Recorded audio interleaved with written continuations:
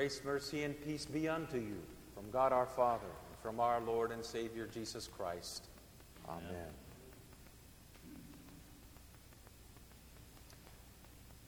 Is there injustice and inequality in this life?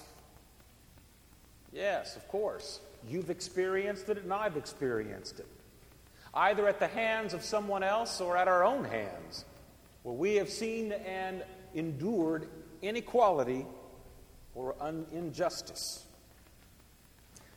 But what do we do with it, that inequality and injustice? What do we do with it, especially when such inequality and injustice happens to our person? It's very interesting, isn't it? Because it all depends upon how we view whether we deserve it or not. Growing up in a family, you know as a sibling, if your sister or brother, either younger or older, got away with something that you didn't, you would quickly point out the injustice and the inequality. It's not fair, Mom and Dad. It's not right, Mom and Dad. But after we have left home, who do we appeal to? And what do we do with such inequalities and injustices? Hence the parable of the prodigal son. Now, the very first 3 verses of the text talk about 2 groups of people, both of the same mind, who view what Jesus is doing as inequality and not right. What is that Jesus is doing that they would view so harshly and negatively? Jesus eats with and draws and receives sinners. That's what he does. From their perspective, at Pharisees and scribes, who are very religious people, it's not as if these people weren't. If you were to look at the sinners of whom they are speaking, and look at the Pharisees and scribes of whom he is speaking, comparing the two, the sinners would definitely look far worse in their outward actions and lifestyle than would the Pharisees and scribes. So it makes sense. God, why are you spending so much time with these sinners and so much time? Why don't you spend more time with us who are so religious and so concerned about things of God?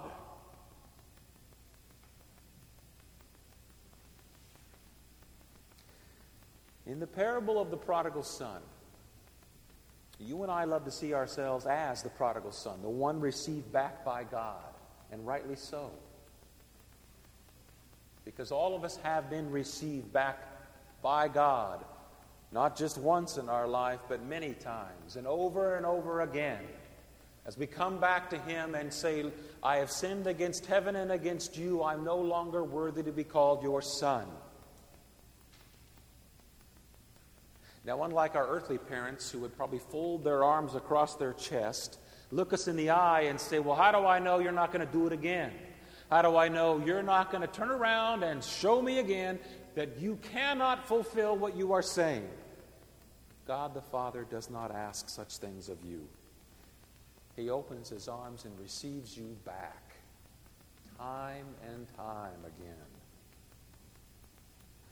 But isn't it interesting?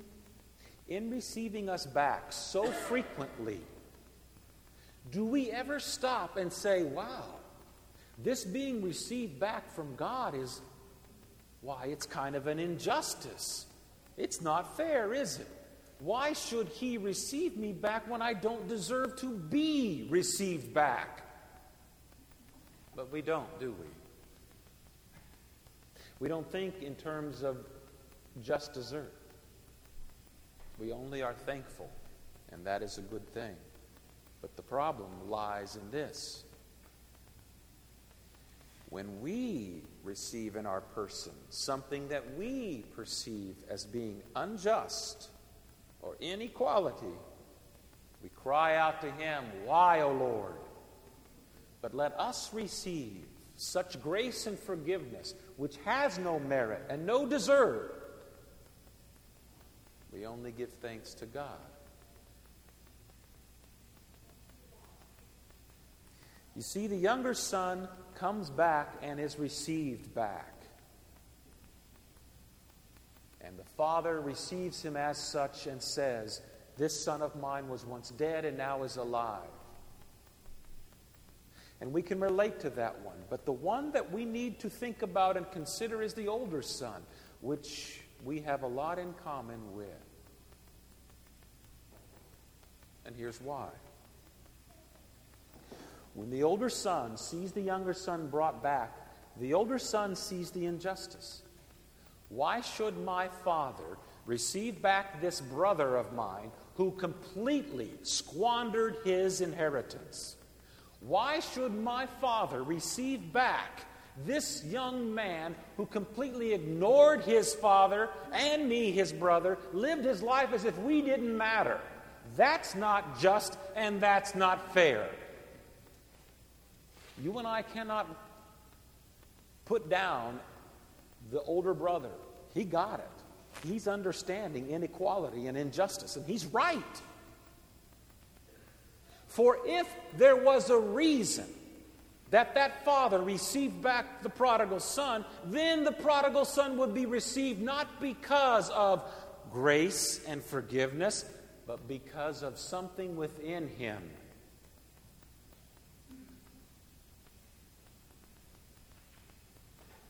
You see, for grace to remain grace and forgiveness to remain forgiveness, there can't be any desert for you, meaning you can't deserve it.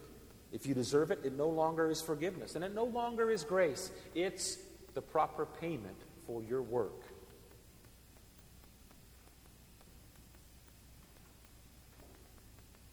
In the collect, if you heard Pastor pray it, it said that we only deserve his wrath and punishment. There's what we deserve.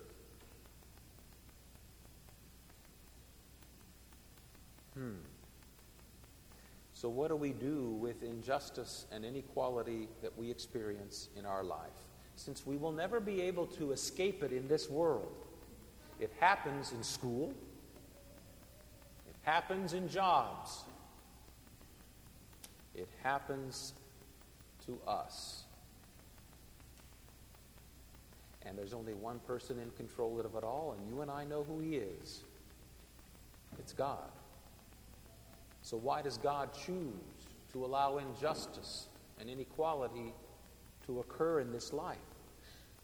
And why does he then allow it to occur to you and me, personally? We'll never know why. God does not reveal such mysteries to us, but he does reveal this in this parable. In verse 28, the older son is angry and refused to go into the father's house and rejoice with the father. He's out back stewing.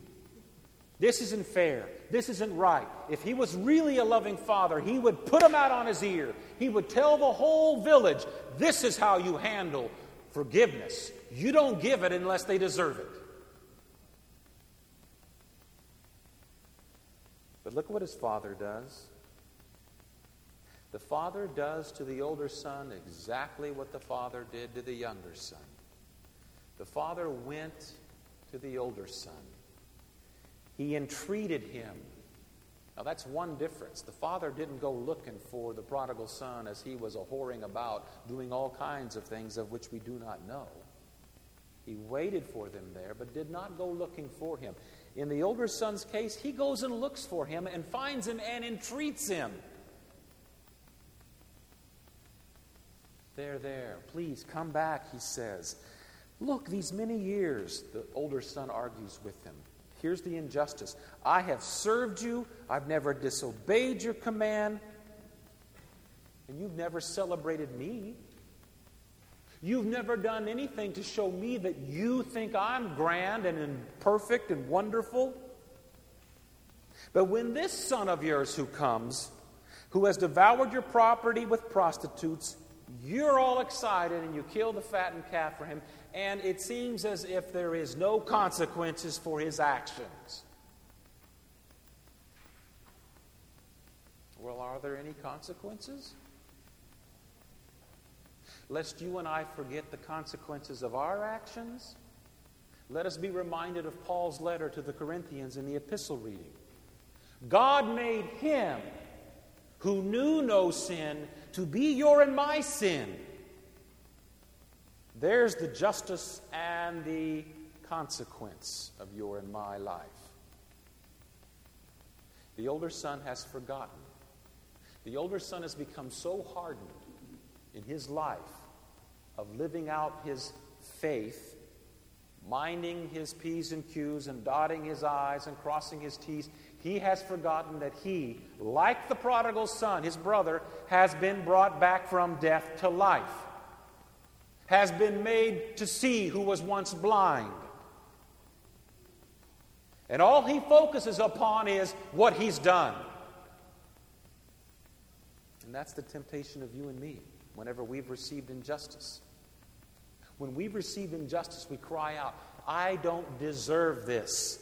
This isn't right for me to experience this. There is no rhyme or reason for me to have endured this. You look at the cross with me and you tell me, where did he deserve my sin? Where did he deserve my punishment? The abandonment on the cross that the Father gave to him, why did he deserve it? He was perfect. And I'm not.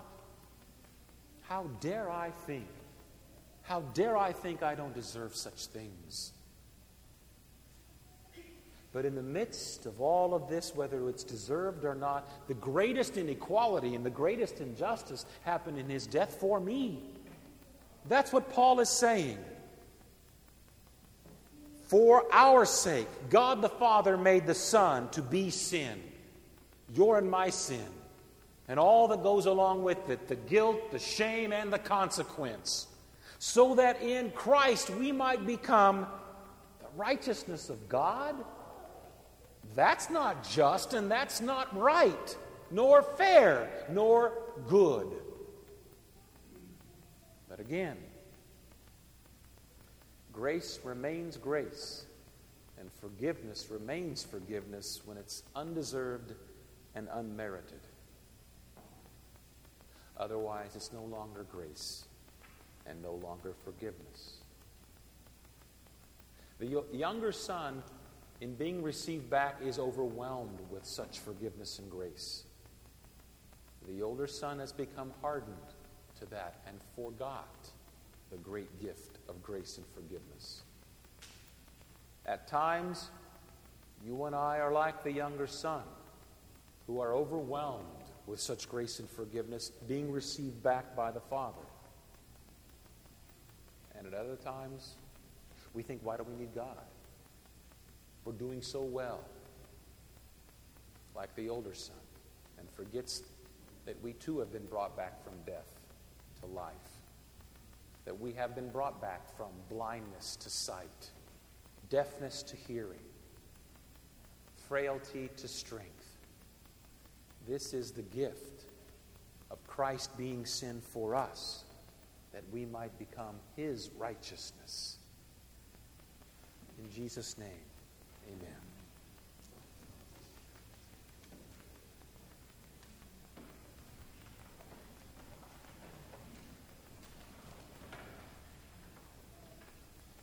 The peace of God, which passes all understanding, keep your hearts and minds on Christ Jesus to life everlasting. Amen.